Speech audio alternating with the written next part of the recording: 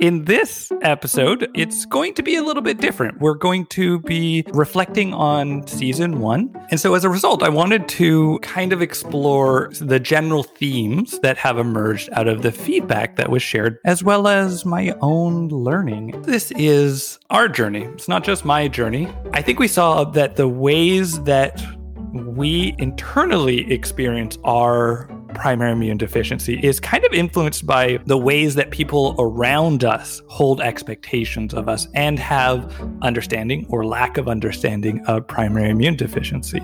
So many of our guests spoke to the positive, simultaneously bringing in the negative and showing the complex messiness of this and the complex richness of doing that. Not ignoring the hard parts of living with primary immune deficiency comes with its own strengths.